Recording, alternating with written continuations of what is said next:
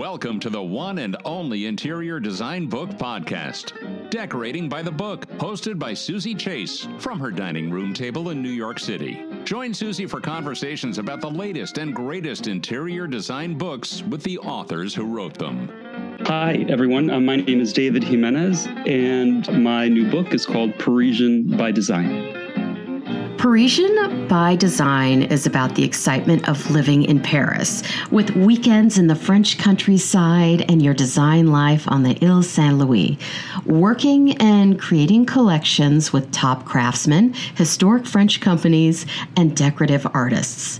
In the first chapter, we discover your glorious apartment on the Ile Saint-Louis, which is one of the two natural islands on the Seine.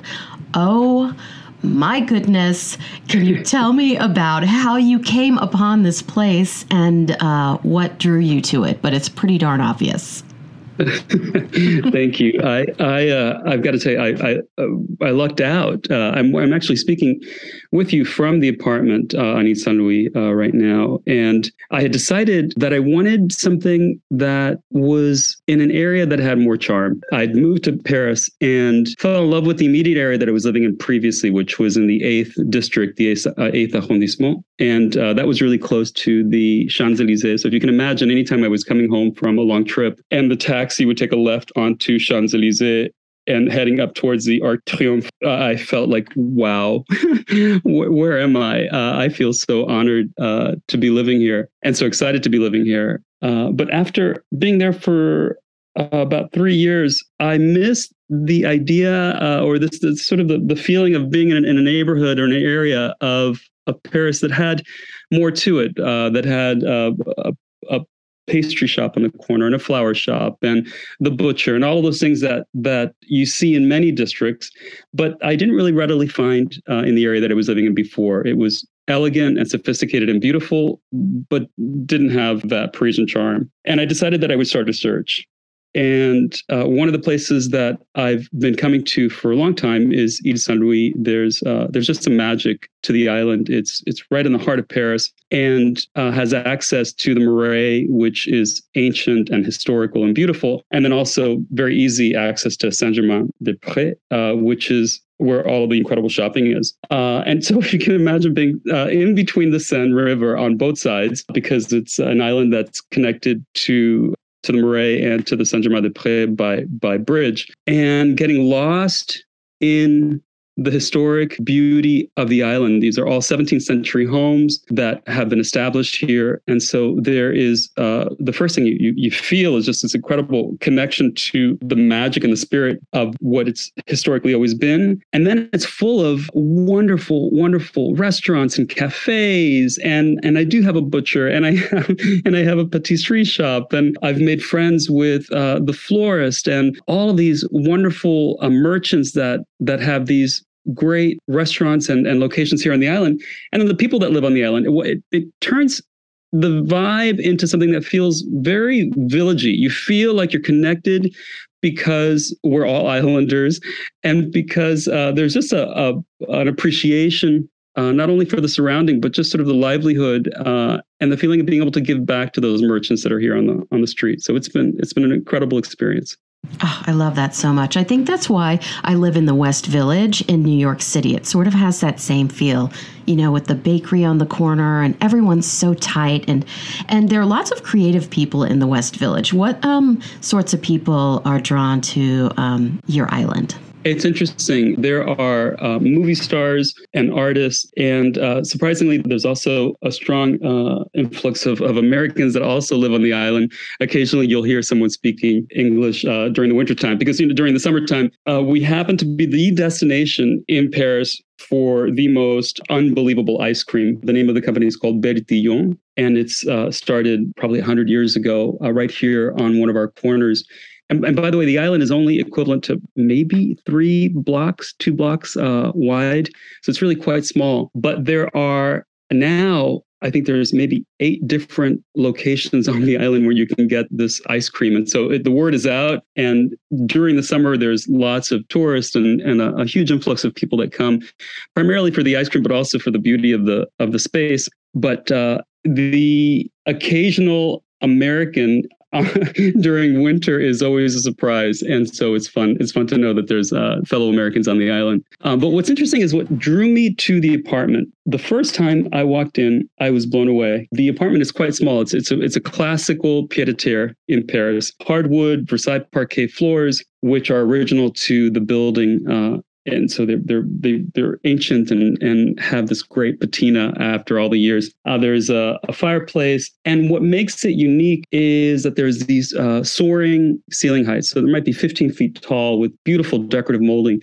So there's something very stately and beautiful. There's also two huge windows that face directly onto the main street on Ile Saint-Louis where all of the energy happens. And so I stepped 2 feet into the apartment and thought, wow, this is heaven. It's so perfect. It was significantly smaller than what I had in the 8th, but what it lacked in size, it made up in heart. And the fact that I could walk outside and spill onto the street with all of these great merchants and now friends that I've made on the island, I thought, sign me up. So tell me about your commute to the office. That's a great story. During lockdown, and so that was a challenging time for the world, a difficult time for the world. I had to rethink how I would go about doing what I do. And so at the time, I was working very closely on a very large project in New York City. And I found that I just needed space. I needed more space to be able to spread out. I had a lot of samples that I was receiving, and I needed more room. When you're working in tight space over the course of the day, it makes it hard to feel like you can sort of get away from your living space to have a really devoted or dedicated creative space. And so I had a conversation with the building owner to find out whether or not there might be any opportunity of acquiring a space that was directly across my hallway. And so it's located on the same level, same landing as my apartment. And it turns out that at one time in the history of the building, each one of the levels of the building was in fact one single family home. And so my apartment at one time was connected to that apartment. And so what's interesting about that is that when I walked in, it had the exact same soaring ceiling heights and all of the same decorative molding details, some changes that had been made over the years, but in general, the bones were the same. And so it felt in a lot of ways like working in a suite. Suddenly I had my living space, and in the morning I can get up early with a cup of coffee and walk basically 3 feet across the hallway to my working space and studio. And it's just become a ton of fun. It's been fun because I've got more room, obviously, but it's also more space to dream. I can spread out. I can buy samples and bring them in and set them up. I can have newly upholstered pieces be brought in without being worried about running out of room or having to live with them until installation. And so it's been a really, really great working space on a lot of levels. So what's the origin of your love of French design? Such a good question. I think it started because it was so different from what I grew up with and being surrounded by in the Bronx, actually. I grew up in a very loving home with incredible parents and a brother that I love very much. But our environment was very simple, and my parents gave us everything that we wanted and did it through the very best possible filter that they could. And so I remember I had very fond feelings. I remember memories of growing up and moving all of the furniture around in the living room when I was about 7 or 8 years old and being encouraged by my mother. And so it became almost like a weekly occurrence for me. And I enjoyed it, I think, as much as she did.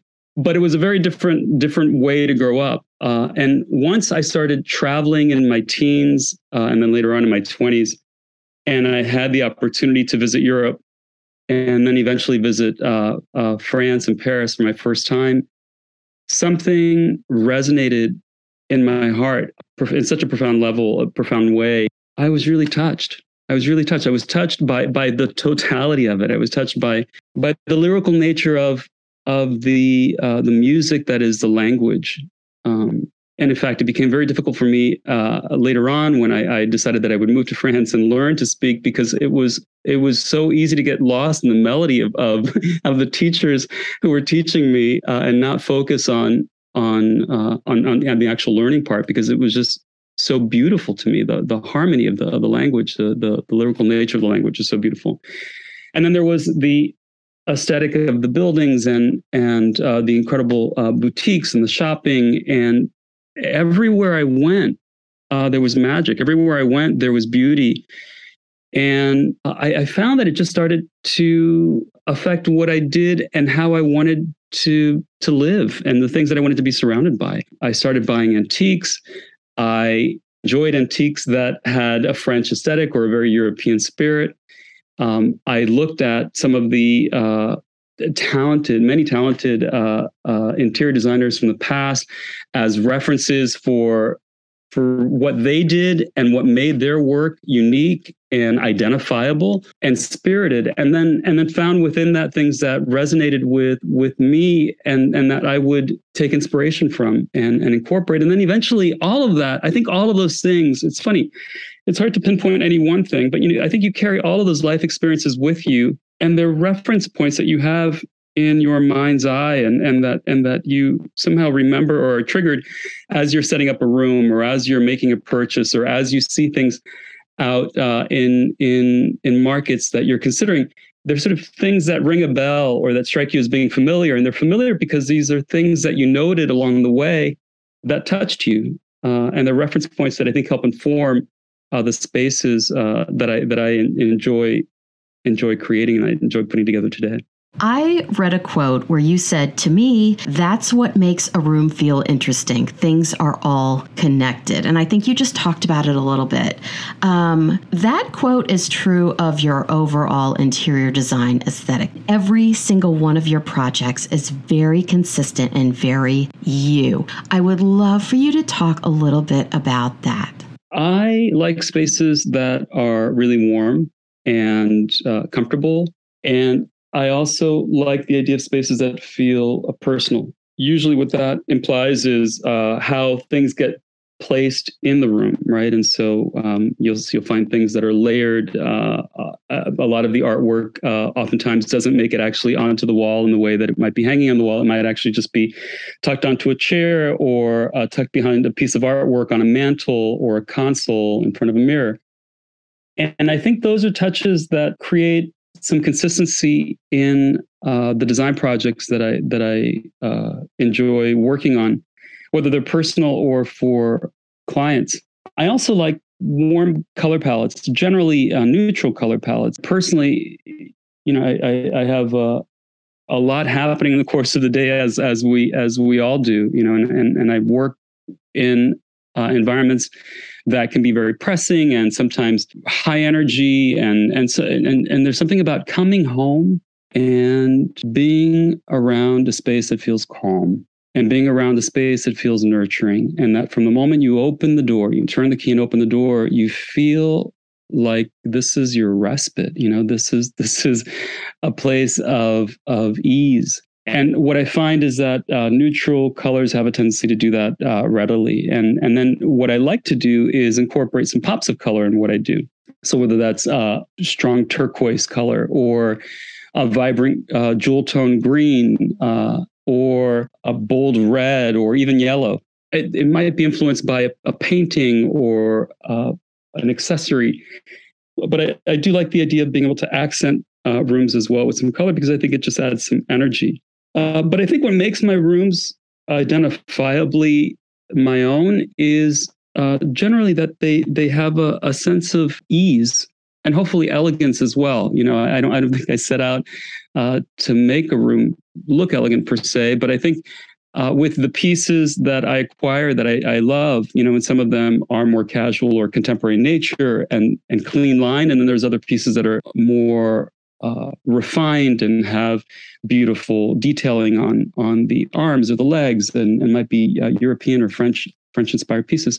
I think all of that helps create a mix that feels fresh and feels exciting in a room.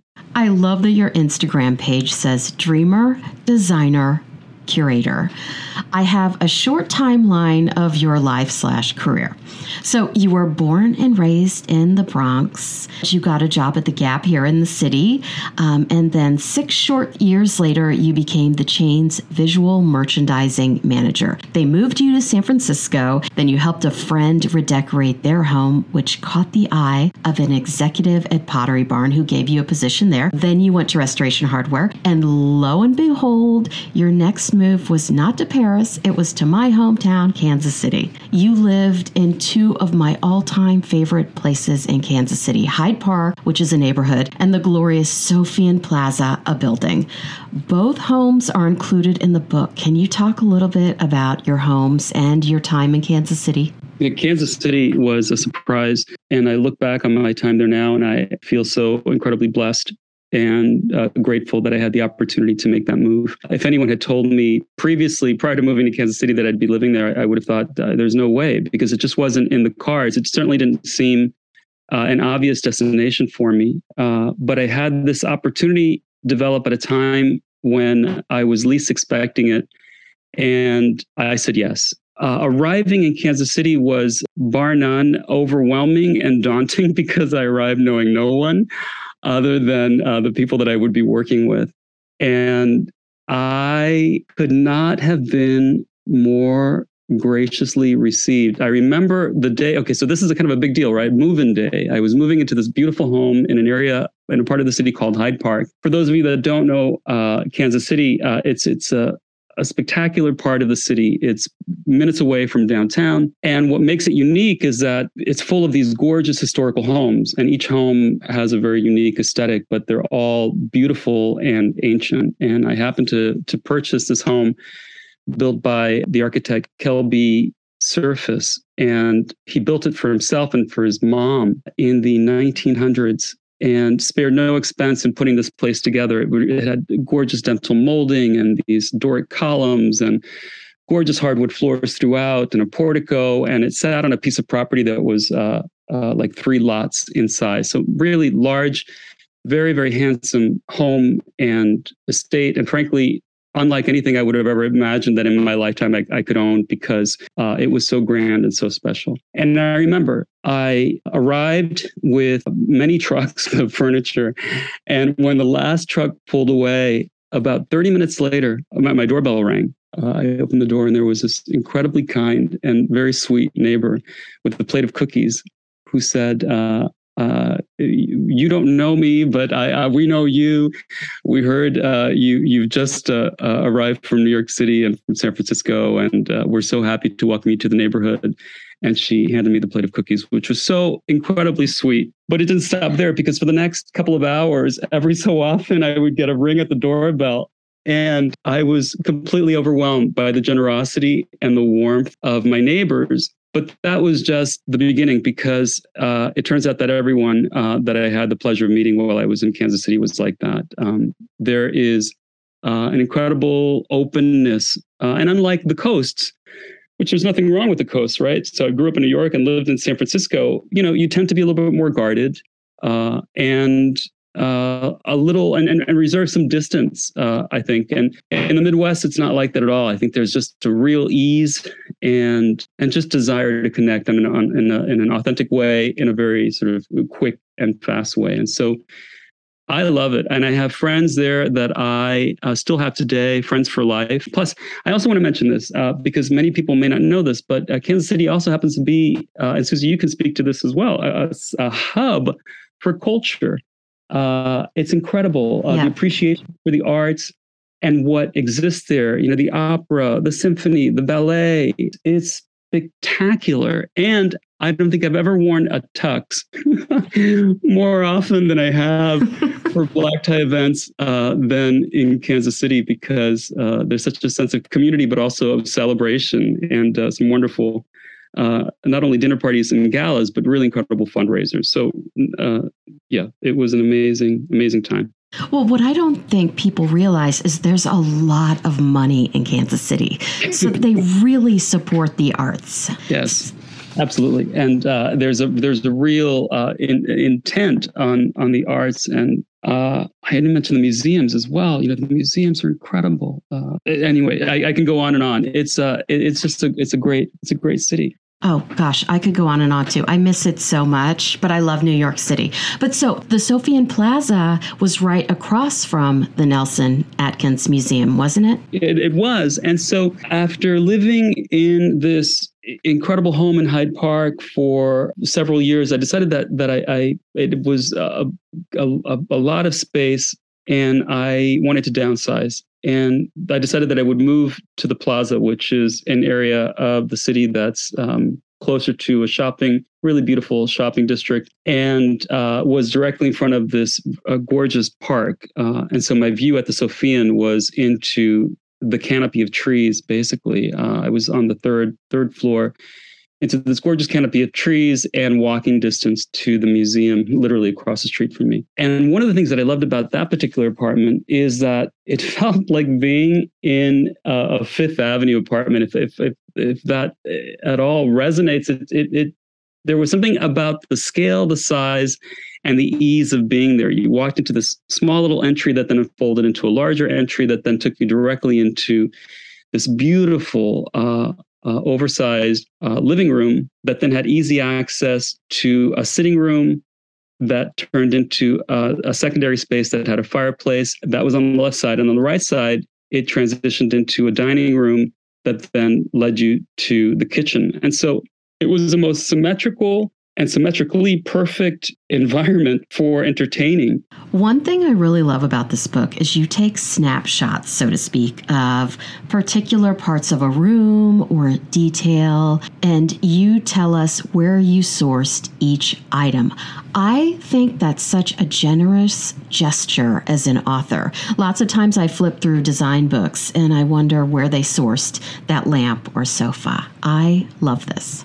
Well, I appreciate you saying that, and I will give all of that credit to Diane Dorn-Sachs. So let me just give you a little bit of a quick background on how this evolved. I had the pleasure of meeting Diane at a party held here in Paris by Timothy Corrigan, the very talented Timothy Corrigan, and it was at the American Ambassador's apartment here in France, and it was a launch that Timothy Corrigan was having for a new line of fabric at Perennials. In the course of the evening, Timothy introduced me to Diane. I'd never met her before, but I had many of her books, one of which had touched me profoundly, and it was called San Francisco Interiors.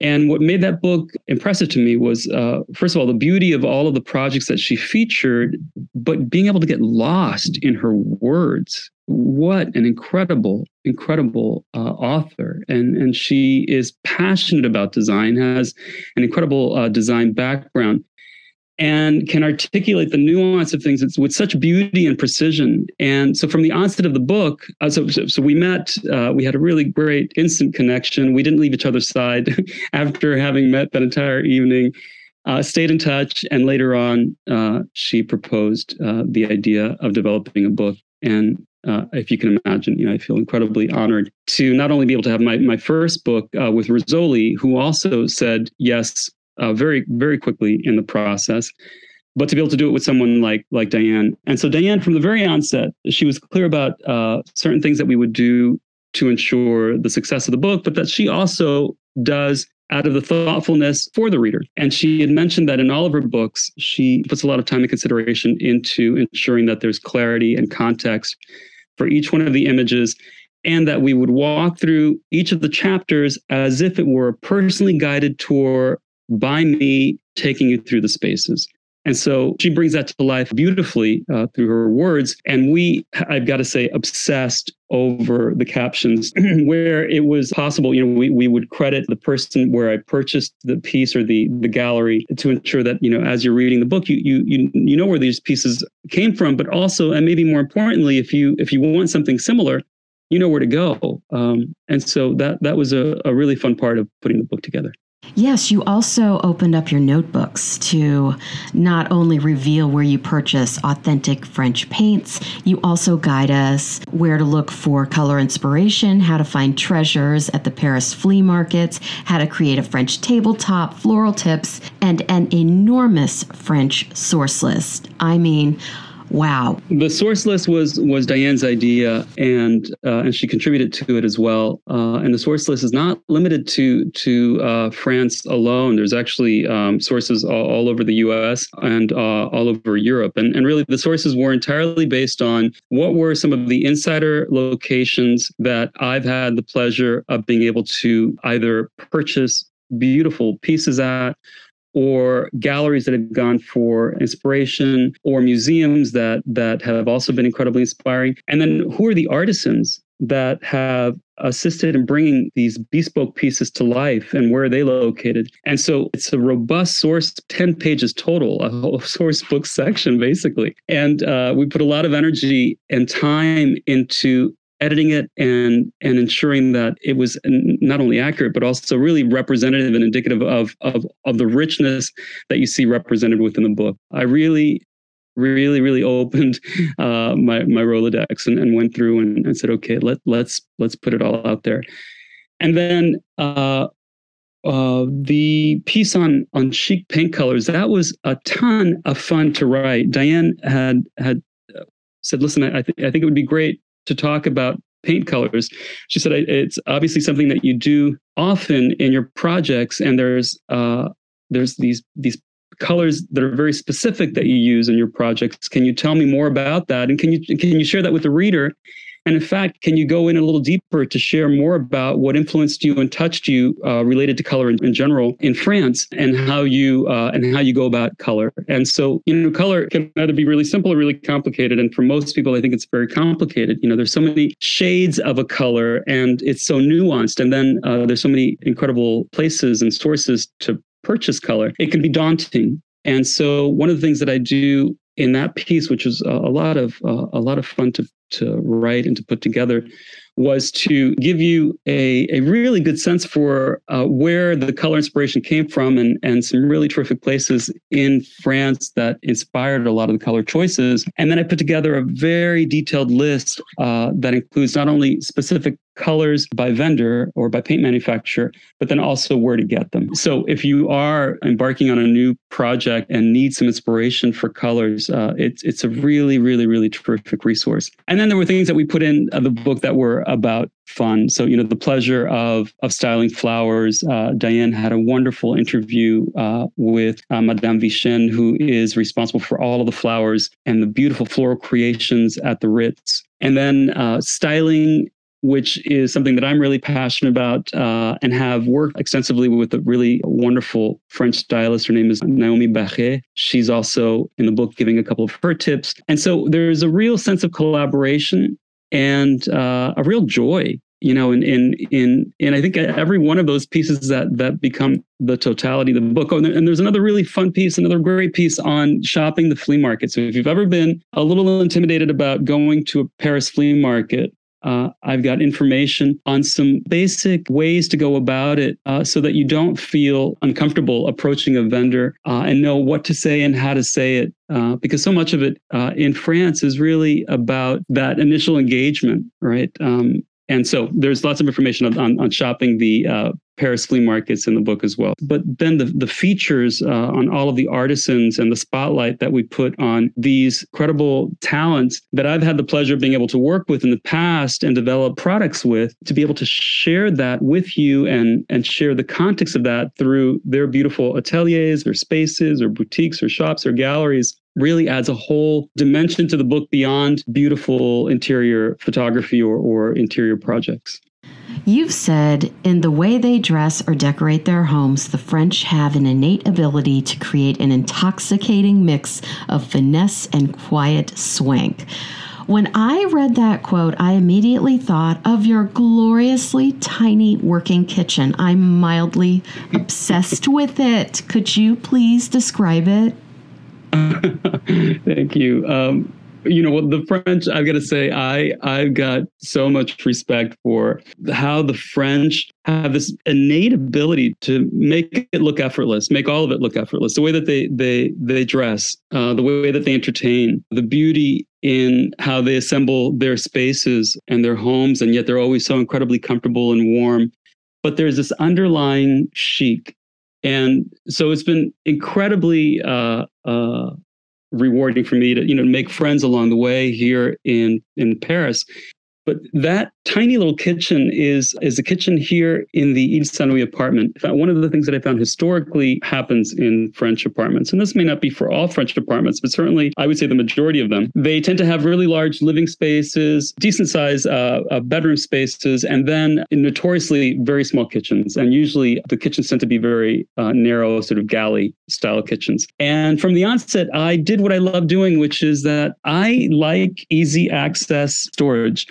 And I also think there's a great charm and beauty that comes in showing the things that you have. And so in most of my kitchen projects, I tend to either design them without cabinetry, doors specifically, I mean, or if there were doors, I remove them and then you update the shelving or the body of the cabinetry to make sure that it's in good shape. But I usually have all of my dinnerware and glassware exposed, partly because I like how it looks. It's also a very efficient way to entertain. If you need a platter, you know exactly where it is because you can find it easily. And then I wanted to, in the interest of keeping things accessible and easy to use, I thought it would be really great to have a brass bar that had all of my copper pots hanging on it. And what I love about that is, anytime you put copper pots on a bar or you put them out on display, it's like jewelry. And so in this very, very small space, to have the luxury of being able to have all of those copper pots out gleaming and at the ready for any dish that I might be preparing, just elevated that small space and made it somehow cozy because the pots sort of layer over each other, but also just added a little polish and shine that makes it, I think, a little sophisticated and fun. So I know you fell in love with the Dove Gray on your first visit to the original Christian Dior store in Paris. Was that the color inspiration for your kitchen?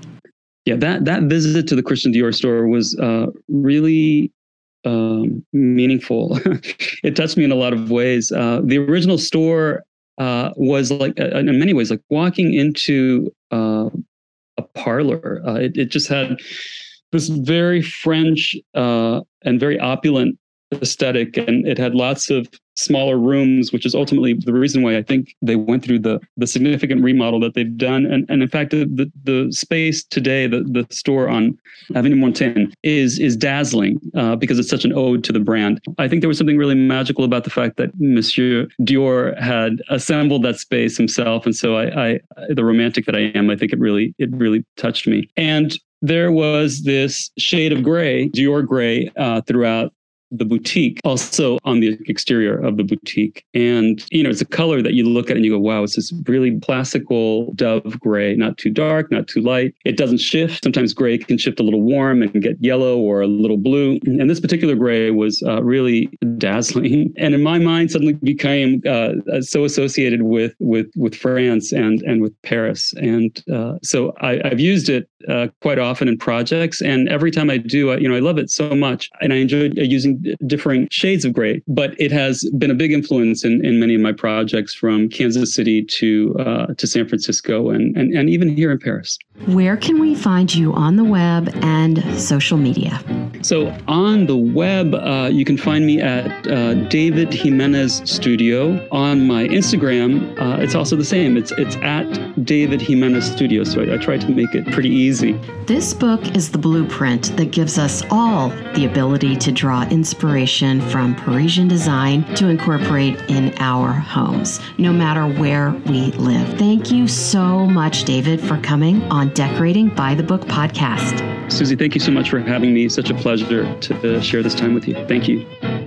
Follow Decorating by the Book on Instagram. And thanks for listening to the one and only interior design book podcast, Decorating by the Book.